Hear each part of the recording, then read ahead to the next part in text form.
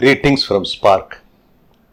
This is an audio podcast which I am doing on the category of Sophia of Christ.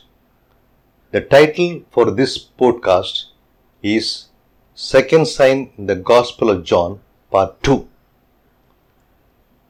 In this podcast, we look for the deeper meaning on the second part of the discussion between Nicodemus and Jesus Christ in the Gospel of John, chapter 3, verses 9 to 21. In the previous verse, in the third chapter, we heard Jesus explaining the need to be born again through the Spirit. After basically Jesus explains what it is to be born again, the perplexed Nicodemus asked Jesus in verse 9, "How can such a thing happen?" And Jesus responds in verse 10, "You are Israel's teacher and do not understand these things."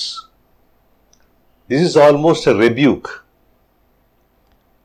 The name Nicodemus in Greek means ruler. He was the member of the Sanhedrin. The consensus thinking of this body was purely based on the letter of the law and not the spirit or the inner meaning of the scriptures. Any governing body in a social setup where law is to be promulgated was primarily interested in the strict compliance to the letter of the law with consequential reward or punishment. But the scriptures were given to liberate the spirit so that it might soar towards the higher truth. In verse 11, Jesus affirms, "Very truly I tell you, we speak of what we know, and we testify to what we have seen, but still you people do not accept our testimony."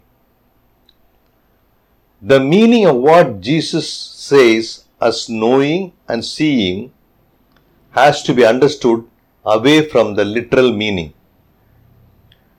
There are two ways of knowing, namely, one through the belief, other through the inner experience.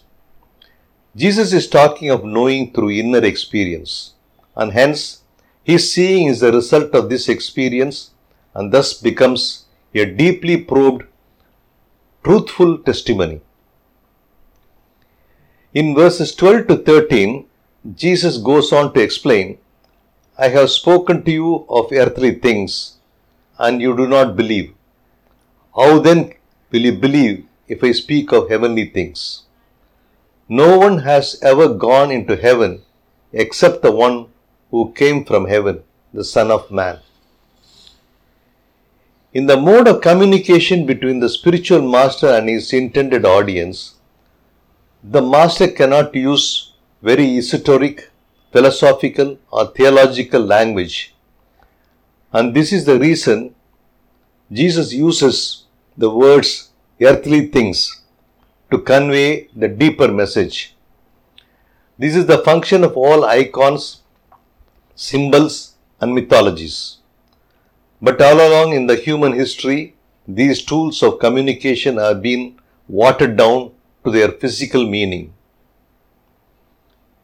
In Vedic teaching, we have a more clearly specified classification of human being as consisting of the Annamaya, Manomaya, Pranamaya, Vijnanamaya and Anandamaya koshas or layers. Prana is equivalent to the spirit, pneuma in Greek. The first two levels are associated with the body and brain, and hence they are at the perception at the gross body level. And our knowledge is only at the buddhi level in Vedantic terms. Beyond this, we ascend to the Atman level or the spirit level. While the birthing of the gross body is through the physical birth, the higher levels are born only through the spirit. The going up to heaven and coming down from heaven is associated with the dream symbolism of Jacob, and is the associated being born again. In verses 14 to 16, Jesus further uses a symbolism from the Torah and says, just as Moses lifted up the snake in the wilderness, so the Son of Man must be lifted up, that everyone who believes may have eternal life in him. For God so loved the world that he gave his one and only Son, that whoever believes in him shall not perish, but have eternal life. The book of Numbers, chapter 21, verses 4 to 9, describes how the people who complained against Moses and Yahweh for their suffering in the desert were cursed and bitten by snakes. At the intercession of Moses, God tells him to erect a bronze serpent upon a vertical pole and promise that those who looked up will be given life. The poisonous snakes on the desert floor represent a lower level of earthly universal consciousness, which leads to spiritual death, but the lifted up serpent and looking up represents the spiritual higher level of consciousness through which one receives spiritual life. Jesus maps himself to the life-giving serpent lifted up on the cross. In the verse 17 and 18, he says, for God did not send his Son into the world to condemn the world, but to save the world through him. Whoever believes in him is not condemned, but whoever does not believe stands condemned already, because they have not believed in the name of God's one and only Son. His mission is to reveal this higher truth. This is the meaning of redemption, and he is fully qualified as he is born of the Spirit, and hence is proclaimed himself to be the Son of God. In verses 19 to 21, he affirms a message which he wants to give to every spiritual leader of Israel and also every spiritual leader among his followers. This is the verdict, he says. Light has come into the world, but people love darkness instead of light because their deeds were evil. Everyone who does evil hates the light and will not come into the light for fear that their deeds will be exposed. But whoever lives by the truth comes into the light, so that it may be seen plainly what they have done has been done in the sight of God.